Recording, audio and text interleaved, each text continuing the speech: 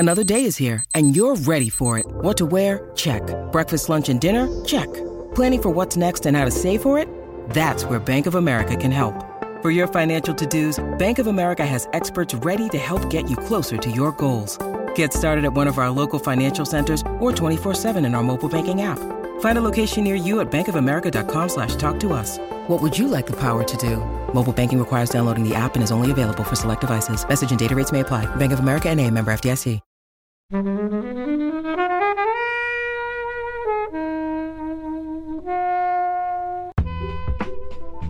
wasn't quite prepared for just how strong a feeling or strong a reaction I got from the movie. I think it's a beautifully captured feature.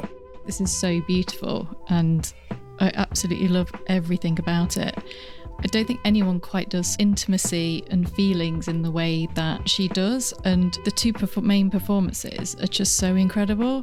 Despite everything that's going on in there's this strange warmth from the film that kind of radiates from it, and it's got possibly one of my favourite endings I've seen in a long time, and it was actually a real joy to watch it again.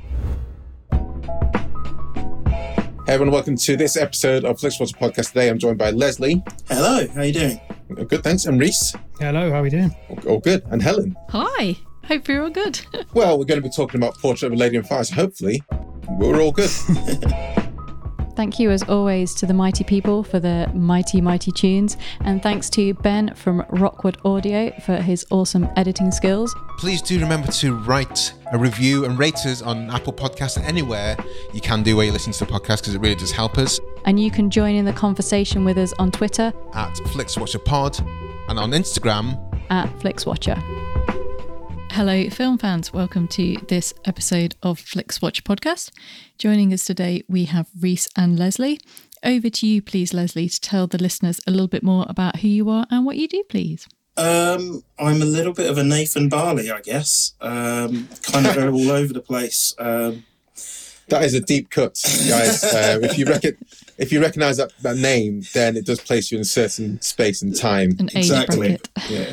Yeah, exactly. Especially with movies I watch and media I watch, I guess. So I'm a photographer. I write. I podcast for Fatal Attractions, which is... We've had a few of your people on here before. Yes, indeed. We do, which we talk about erotic thrillers and what we love about them and hate about them. I'm also on a hiatus podcast at the moment called Hustlers of Culture, where we talk about film and media from a kind of ethnic perspective. Don't know when that's coming back yet, but both of them are very interesting podcasts to be on from very different places, talking about very different films.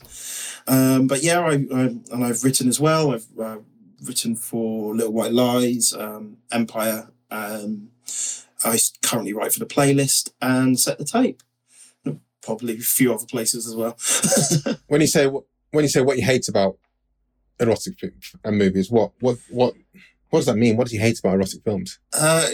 You've got to watch some of the movies to see what you hate about them. So it's not the genre; it's a specific film in itself that you might take against it. There's elements of the genre that is just a lot of it hasn't aged as well, considering where we are now.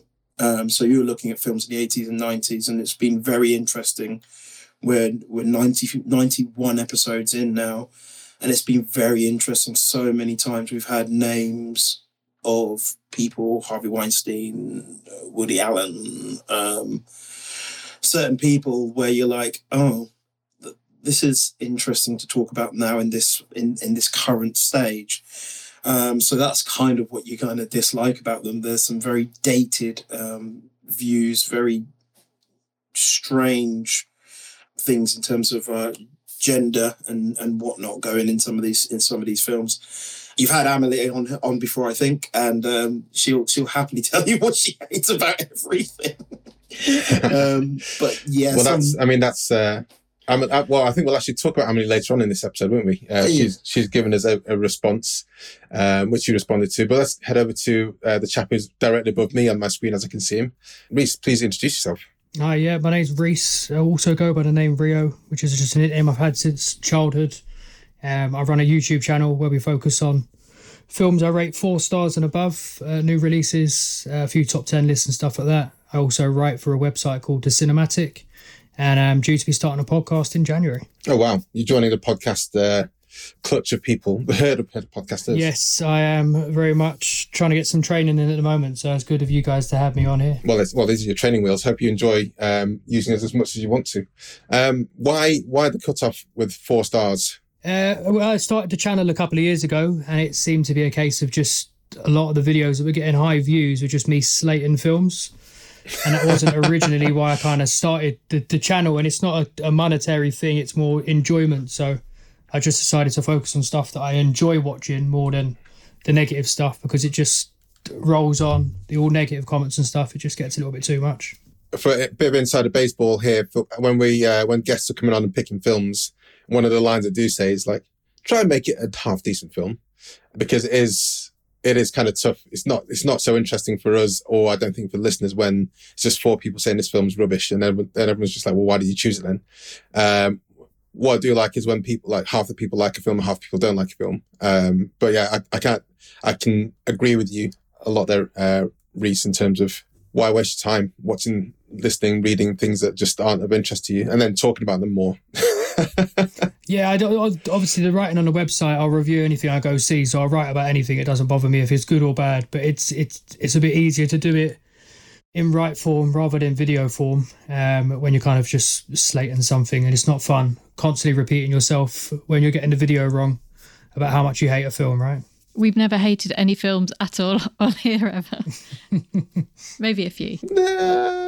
Yes, there's been a few low scores. Has that been due to one of us, or is it typically a guest that's taken against stuff, Helen? Probably me, isn't it? If we took other ones. I don't like this film. No, I think it's the scoring balances everything out normally in the end, doesn't it? Even if one person really doesn't like it, then the positivity from everyone else makes sure that it tends to buoy it. It gets some points. Well, we're talking today, Reese, about the film you chose, which is Portrait of a Lady on Fire. Can you tell us first of all why you chose it, and then I'll get my timer up and we'll give you 60 seconds or less for the synopsis. No problem. The reason I chose it is it's one of my favourite films, and the fact that it's on a streaming service is just a joy. Anyone that can go out and see it that's not aware of the film, any people I can put onto it that are not aware of it, which you should be aware of it if you're into films. It's just a blast of a film. Hold on a second, I'll get the timer. Timer starts now. Okay, so it is a love story set in the 18th century in France. It's all about Marianne, a young painter who is tasked with painting a wedding portrait of a young aristocrat. The only problem is she has to do it without her knowing, so she has to study her throughout the days and paint the portrait in secret. Lovely. Very nice. 25 seconds in. This was one of the people's, I just took on a couple of points you said there before going to handing over to Leslie and Helen. This is features in many people's top 10, if not towards the top of the films of the year when it came out. And also, one thing you said about it coming on a streaming service, I think it's been on Mubi for a while, but that's slightly less accessible to people. So for it to come onto Netflix is definitely a coup, and it's definitely a good opportunity. And this is the first time I've seen it. I've got Mubi, and I've still just one of those things where it's like an extra step to watch it. So yeah, thank you for choosing it. Leslie, Helen, have you seen this before? What are your initial thoughts? I have seen it before. My initial thoughts were the film destroyed me last time I watched it. I wasn't quite prepared for just how strong a feeling or strong a reaction I got from the movie.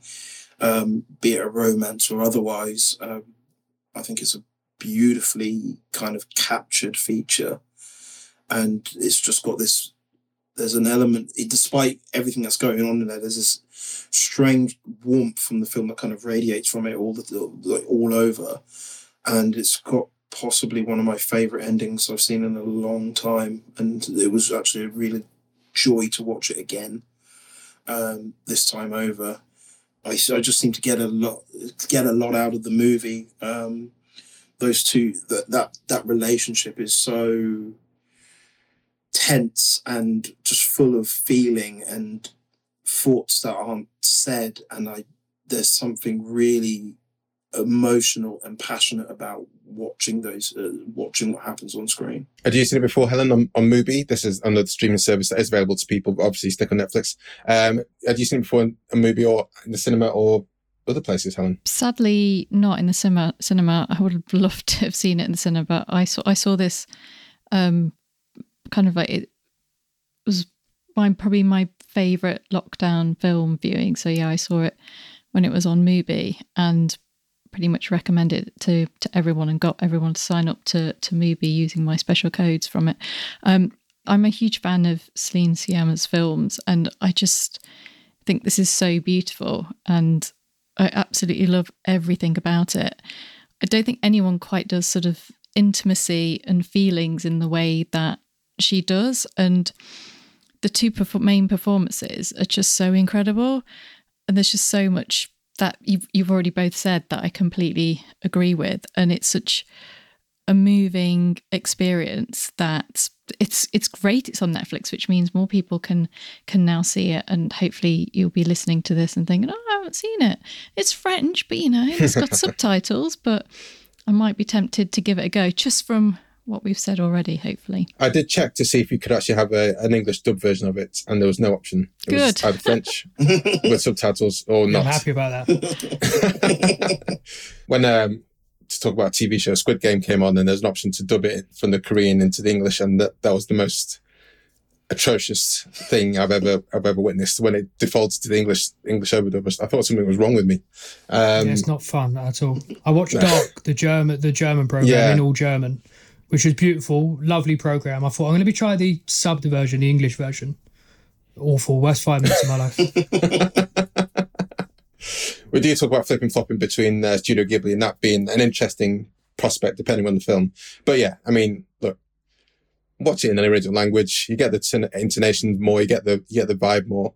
And if you can't deal with that 1-inch barrier, as director Bong said for Parasite, which, good Lord, if Parasite ever comes on Netflix in UK, someone better choose that bad boy. But it seems everyone here is a fan of foreign language films. It's not a problem for us. But I think sometimes that is a roadblock for people to get involved in, isn't it? So, Reese, at what point do you know it was an LGBT love story? Did you know the story before you came into watching the film, or was it just a surprise to you? No, it's just one of those 2019 films that people were talking about. I love Celine Sciamma's work, all her previous films. So going into it, I didn't know anything about the story at all.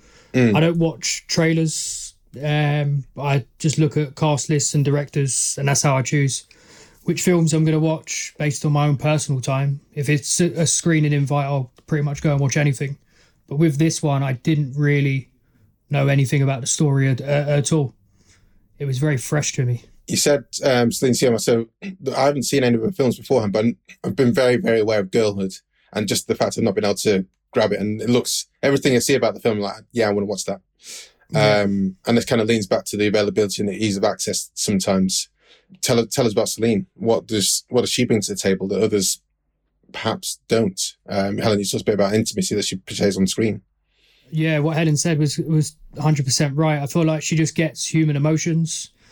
With Portrait, for instance, I don't relate to anything that's going on screen. Them characters are just completely the opposite to what I am, but you feel such an emotional connection to them. And she seems to have very grounded human stories. She seems to understand what makes humans tick. And every single film she's had, they're all completely different films, but they're all very much grounded human stories. And the fact that she writes and directs her own stuff means that her films have a certain type of feel. I feel like with filmmakers that write and direct, they do have their own kind of style. And Celine definitely has her own style for sure. Her performances that she gets out of children as well are just incredible. Petite Maman last year and Tomboy as well, and the cast, the slightly older girls in Girlhood. But like you said, they're all completely different films, but they're all quite emotionally devastating in their own special way, but filled with incredibly beautiful moments. So you can kind of like have your heart broken, but at the same time be surrounded by kind of love and beautiful moments. So yeah, I'd recommend them all. I don't know if I'd pick one particular one. I would just say try and watch them all if you can. Yeah, definitely. I think Petite Maman, sorry to cut you in, Petite Maman, probably the shortest of her films, the most recent one. That's probably the easiest one to get into. I think anyone can relate to the story that is told there. But yeah, no, overall, I think what she said in relation to the characters and the young actors, she can get some unreal performances out of first-time actors, people that have never been on screen before. So that's really a joy to see, for sure. We've had a few LGBT stories here. I'm not sure when this one will come out, but we've had Call Me By Your Name, Ammonite, God's Own Country. And one thing Helen and I talk about when those films come on is that often the versus a straight, so blue is a warmest colour. There seems to be fewer kind of rom-coms for LGBT and straight stories tend to be on the rom-com side rather than the more kind of serious drama side of things, with the exception being the Before trilogy. What do you guys make of that? Is that a fair statement? Do you think there's something to that? There is and there isn't. I think it's one of those things where I feel that the biggest pull about LGBT movies for me is the fact that there's a dynamic there that I don't think has been mined enough for more mainstream audiences. There's still kind of a stigma around such romances on screen that you can really capture something here that seems almost not unique, but just different in the dynamic of it all. I mean, I'm looking at this and it reminds me of films like, obviously we had Moonlight, which won the Oscar. You have Happy Together from 1997, which was very hard to find by Wong Kar-wai until it came out on Criterion this year, or maybe last year. There is an element of that of LGBT films that you are able to find and watch, and Netflix even had some of their own as well. I can't remember what the name of one was called that I watched. I did watch it and review it, but it wasn't particularly great. I mean, it's there, but unfortunately, I think with so much of this stuff, I always feel that it's distribution. There's always this element of someone turning around going, "Oh, I don't think anyone will go for that because it's not a straight romance." When actually, as we've seen from just only a couple of years ago, they can win awards, they can win the Oscars, they can make money. And I think we're in an interesting place now in order to do that. So I think it is there, and I think it is just a matter of finding the right way of distributing them. I mean, when Bros came out earlier this year, people were quite frustrated that everyone seemed to have forgotten The Birdcage, the Robin Williams movie. Which we've had on here as well. Yeah. And it's just one of those things on where, like, it is there, but I think for some reason every 10 years we seem to forget everything that's happened previously. I don't know what that is, but I think there's a strength in the dynamic that can make stories quite interesting, especially from a societal point of view. I think it's quite often a piece with LGBT stories, historically, that it ends in tragedy. And that's not the recent crop we've seen. Is that there seems to be a lighter, brighter side to these stories, even if they don't end up in at the end of this film, they don't end up together. It's not one of them is card stuffed to an asylum and or killed and or something worse. It's just the course of the relationship has run its course rather than anything more, anything darker. I don't know, Reese, you were going to say something. Yeah, no, I just think it's a case of one of these films blowing up the same way Parasite done in 2019 for foreign language movies, and how we've progressed with how they're getting released and what we're seeing on the different streaming sites and cinemas. I think when an LGBT movie kind of hits that kind of levels, it's going to completely blow up. Times have definitely changed over the last kind of like 5 years to what it was. We're seeing a lot more of these type of films being released, but it's just a case of one of them having that kind of mainstream appeal. Bros is a quality movie, but it just didn't do well enough at cinemas. But if we keep getting more of those, they keep getting good reviews, then hopefully in the future we'll see more and more. Any thoughts, Helen, before we head over to the scores? Yeah, I mean, I think that people will genuinely seek out a a great film with a good story that has something that they connect with, and not necessarily just because it kind of reflects their lifestyle or specifically for that kind of romance. So I think it is a studio thing, and that they're always kind of saying, oh, there isn't an audience for this. But it's like, well, there is. It's just like, if you don't put out good films that people are going to want to see and tell their friends and go out and see the cinema, then they're not going to make any money to go, well, this one made money, let's make some more, or this one reached an audience. So it's just one of those things that people will enjoy great films. You've just got to get them out there to begin with. So I guess with things like Mubi, you've got more kind of options. They're sort of getting more mainstream releases. Just look at something like Decision to Leave. So having that kind of backing behind it, you know, can only help. But I think if the story's great and the performances are great, then people are going to go and see it. I think tastes have changed a lot more. I did want to, I mean, there's so much more I could talk about, but I think a couple of the films that we've had on recently, I wasn't quite sure whether I bought the relationship between them and whether I thought the chemistry worked. But in the case of this, absolutely. And there's so much that isn't said, but it's mostly through facial expressions, particularly Eloise Adele. Is it Haenel? How do you pronounce her last name? I don't know how to pronounce it. Adele Haenel, I think it is. Her face, her grumpy kind of angry face at the start, she's just so angry and nothing can kind of break through.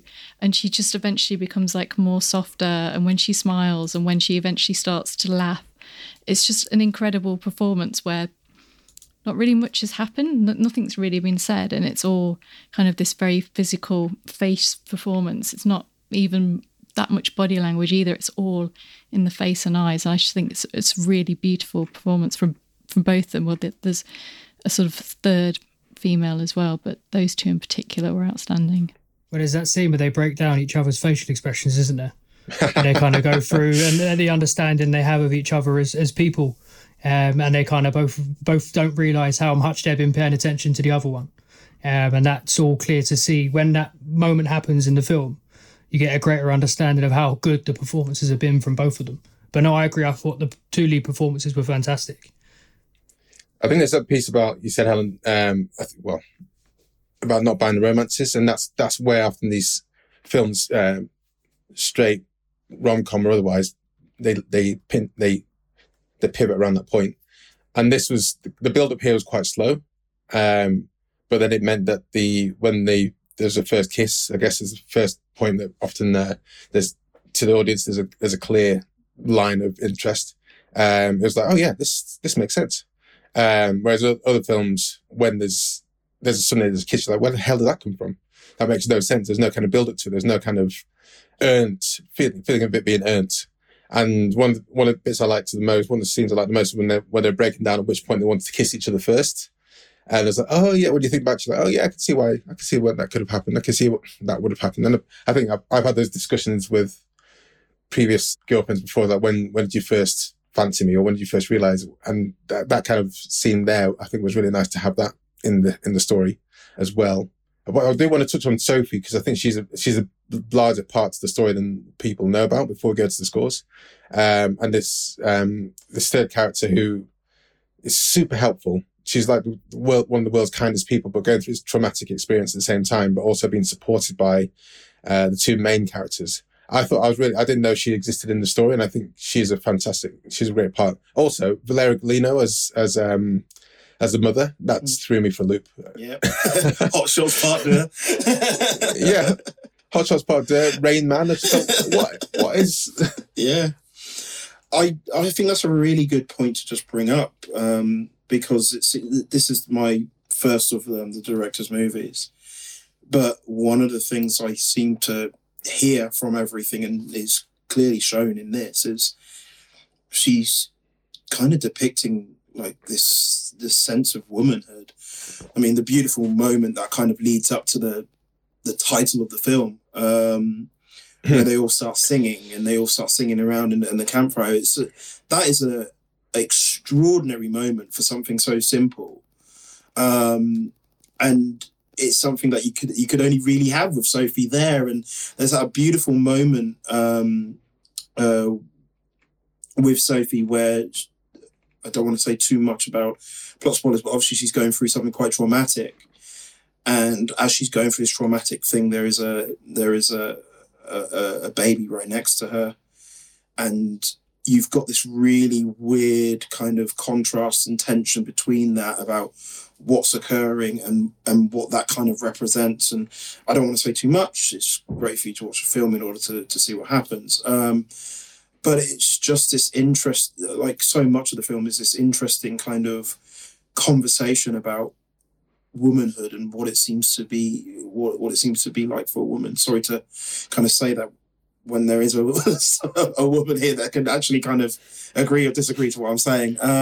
You're trying to mansplain, Leslie. What's going on here? Exactly. I'm very worried about that. So, but it's really interesting you mentioned that, because all the way through, Marianne, she's a painter in her own right, but it's her father's business that she's kind of painting and drawing under, because obviously women weren't allowed to paint. And she mentions at some point that they're not allowed to observe the male nude to make their studies, and she does it in secret. And even at the end, they're at an exhibition, and she presents her painting under the name of her father. So it's very much focused on gender roles at that time. So, I mean, Eloise is being married off in place of her sister. So it's not even her arranged marriage. It's her sister's arranged marriage that she has to fulfill. So it's very much reinforcing the gender roles, but in kind of a different way, and sort of saying there is something outside of that, or kind of looking at them in as they are. So I mean, I think what you've said is fine. I'm not going to. Anything else, Reese, before we head to the scores? I just wanted to touch on one other thing. The cinematography in this film is just sublime.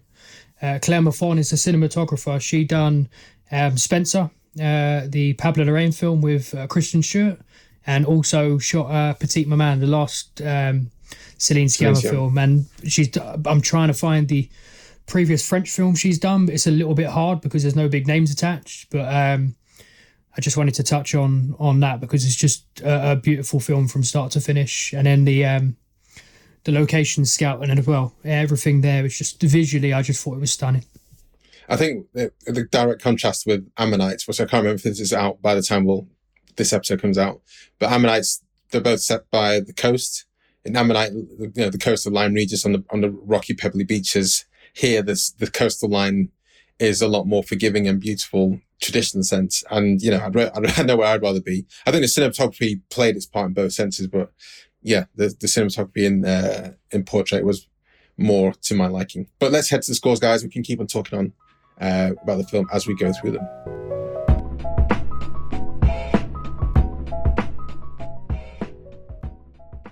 Hello, I'm Hannah Flint from the First Film Club, a film podcast series dedicated to established and emerging talent, both in front of and behind the camera, and the feature debuts that launched their careers. From the new drama Mass to the cult classic Heathers, each episode is dedicated to a film, a guest, and the behind-the-scenes stories, memories, and advice from their time on set. Find us, the First Film Club, wherever you listen to your Stripped Media podcasts. Come join the club. So welcome to the FlixWatcher scores. They are always out of 5. You may have decimal places if you wish. And we will start with you, please, Reese, with your recommendability. Recommendability, I'll probably give it a 3.5. That's just not because I don't want everyone to watch it. It's just if I'm talking on a grand scale of normal viewers, some people are going to be put off by it being a French love story. So 3.5. That's kind of the only reason. Yeah, 3.5. For me, I wish everyone would watch it. But if someone asked me for a film recommendation, one of my friends who watches 5 films a year, Portrait of a Lady on Fire is probably not the film I'd go to. If it's a film fanatic who hasn't seen it, then by all means, I'd put it forward to them. Leslie? I would go 3.5 as well. I think the 1-inch barrier that is the subtitle has become worse in the last 20 years, unfortunately. I remember working at a cinema, and there used to be a point in time where seeing more foreign films was quite easy. And now it seems to be even more, more difficult. And it's very hard to try and get someone into something like this, which it's quite a deliberate pace for a movie. And lots of people want something happening all the time as opposed to letting the film kind of wash over them. But I know that there would be a strong subset of people that I could easily recommend this film to, as I brought him up before. Anyone who's a fan of someone like Wong Kar-wai or anything else like that would gain a lot out of this movie. 3.5. Helen. God, these scores are breaking my heart. Helen. I have to say, I think this is the best film that is available to stream right now. Absolutely. Like, this is way above anything else that is on Netflix for sure at the moment. It is killing me not to be able to give it a 5, but I think that it's a French lesbian period drama might put a few people off. Language, romance, and periods. You're not a period person yourself, are you? If this is not a massive period drama fan, no. If this was set up as an English language period, would that entice you more? Would that be? You know, I'd probably, had it not been from the director and that it just from like the stills just looks so beautiful, and just that whole image of like, why is she on fire? Like, what is going on? just that, and then like a couple of the beach shots were enough for me to go, what is this film? I need to see this film. I need to know what's going on. But I mean, I tend to recommend a bit more wild and free than probably most people. So I'm going to give it 4.5. And the 0.5 is that if you don't like subtitles and you're not willing to give French films a go, then maybe don't watch it. But if you're looking for something that is really, really, really beautiful, then this is it. So what's that score? 4.5? Yeah. I'm going to go for 4. I'm quite surprised that Leslie and Reese here, but you have to mitigate for people. I like what you're saying about people who watch like 5 films a year, and it's hard. It's kind of weird that is a lot of people, isn't it? I remember someone asked me once what I did at the weekend, and I was like, yeah, I saw like 4 or 5 films in the cinema. And they're like, what? Are you insane? What's the matter with you? It's like, well, there were a lot of good films out I wanted to see in the cinema, so what's the matter? And he's like, well, I watch maybe one film every like 6 months in the cinema. I'm like, okay, it just shows the breadth of people. And hey, this wouldn't be a film I'd recommend to people who go to cinema. Well, to be honest, maybe they go to cinema only twice because there's only films of this caliber that they want to see. They don't want to see the Avengers or Star Wars or whatever random comedies on. But yes, I think you need to know your audience before you recommend it. But 4 overall. Repeat viewing score, Reese. It's a 5 for me. It's come out in 2019. I've seen it probably about 20 times. I watched it twice alone this weekend. If I really like a film, any film which I rate highly, I'll sit down and dissect every single minute detail of it. And this is definitely one which I watch a few times for enjoyment, and then kind of studying the cinematography, like I spoke about previously, is something I'm really into at the moment. I like good looking films, working out why they do certain shots and everything like that. So Portrait of a Lady on Fire is definitely one which has a lot of rewatchability for me, for sure. Wow. Leslie. I don't know why it's left me stunned. Like that's a lot of times to watch it. It's the second time I've watched this movie, and I was kind of happy to go over it again. When someone picks something for you sometimes and they don't know who you are, you always kind of wonder what they might pick and why. So good on you, Reese. I will give this 4 in terms of repeat viewing. I think there is I will say that the pace of the movie means it's good for like a good Sunday night movie, Sunday evening movie. It's not one that I can see myself always going back to. However, it is something I wish I can own so I can show more people. Helen? So this was my second time watching it, and I think that was the right amount of time between it. It is a good 2 hours, and it is a slow one.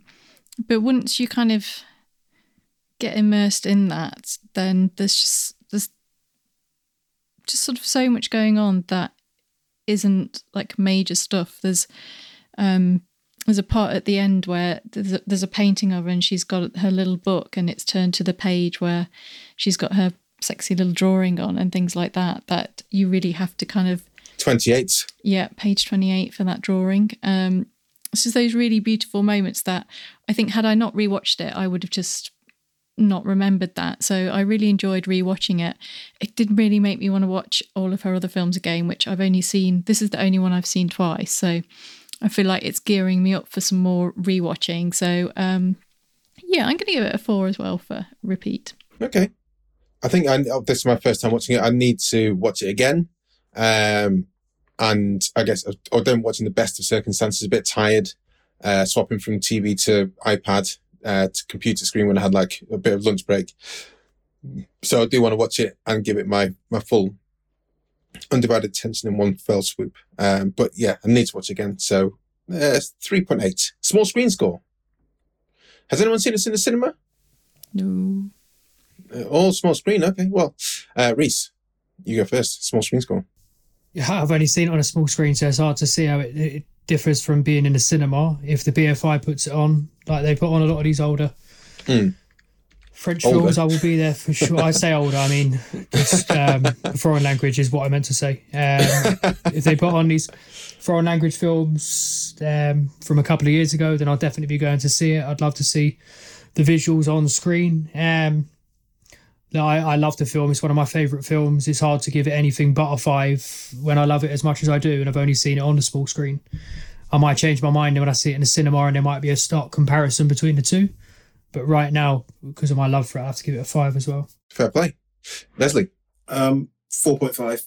There is something about the colour in the cinematography that is so warm and different, and there's a vibrancy in there that just has you just directs your eyes to it. I think there's some really interesting plays on colour in it that makes it just worth watching on a small screen, let alone a big screen.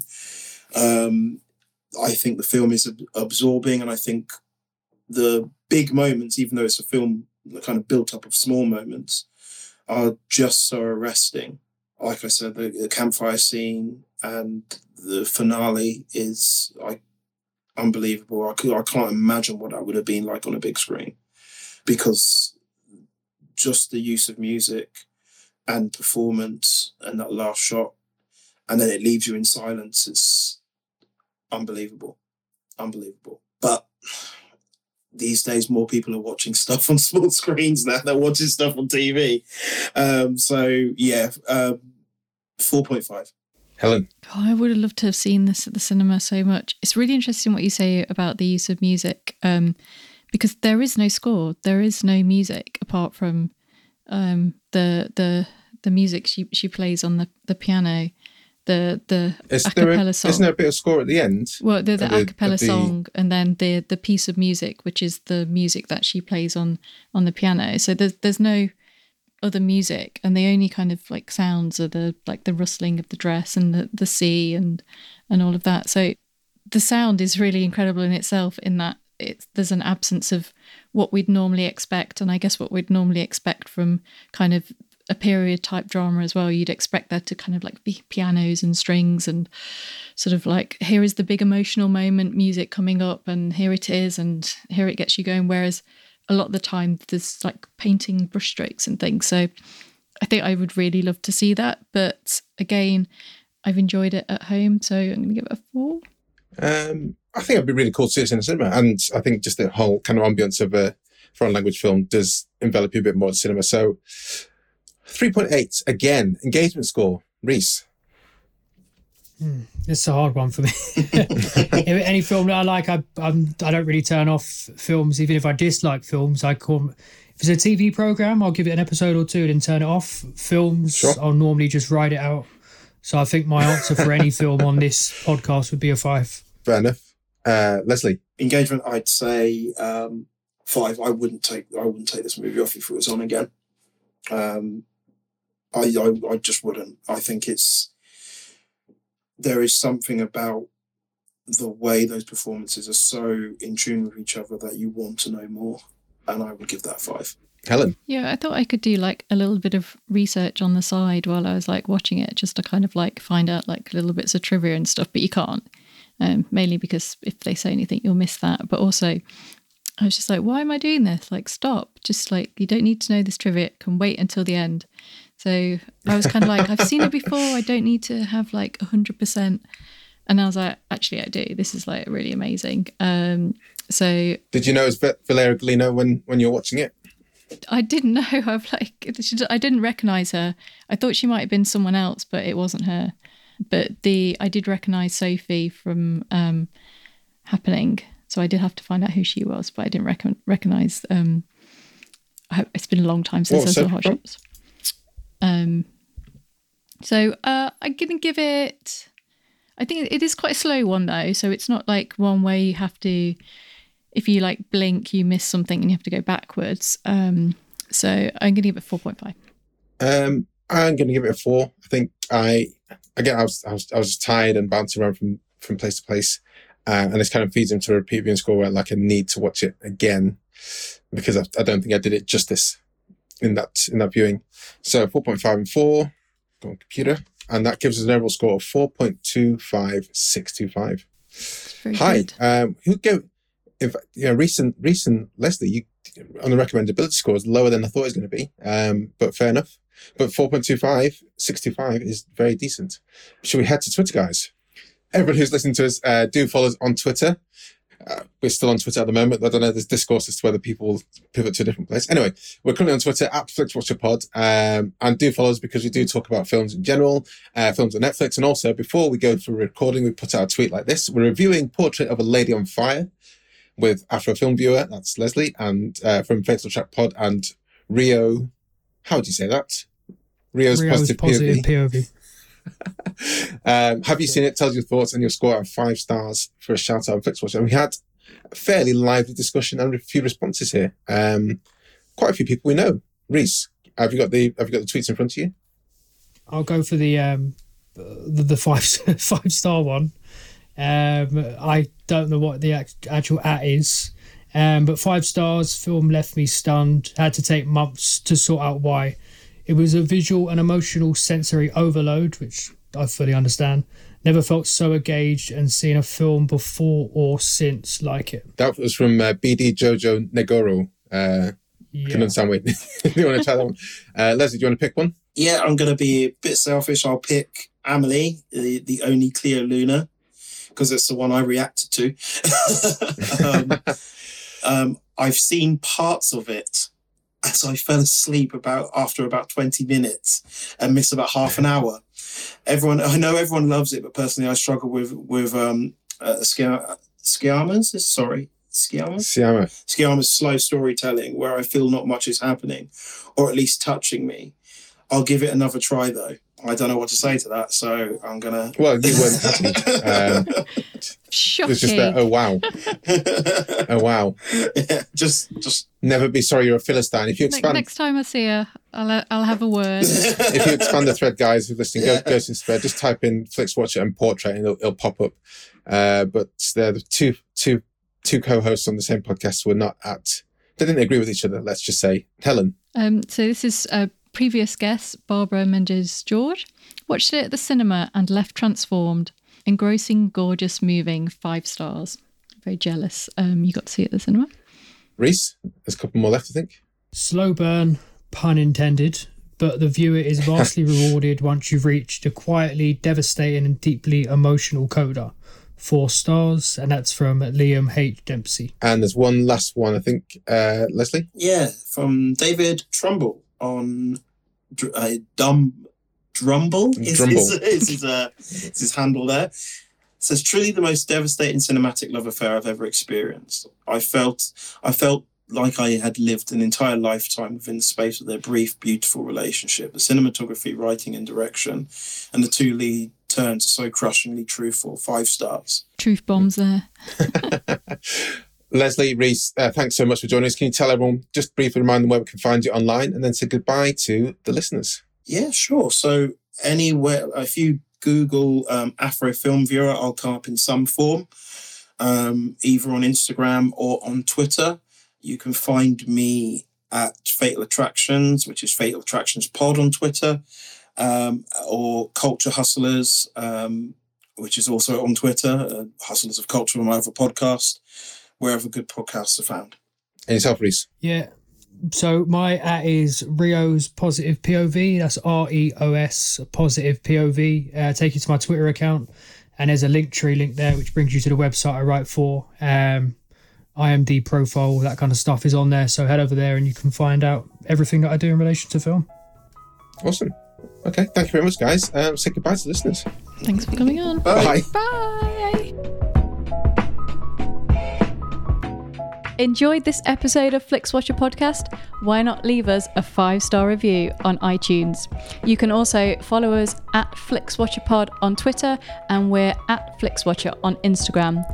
Thanks as always to the Mighty People for their mighty tunes, and Ben from Rockwood Audio for his awesome editing skills. If you're looking to get your podcast edited as sweet as this, get in touch with Ben, and that's Rockwood, ROKK Wood Audio. Tell them FlixWatcher sent you.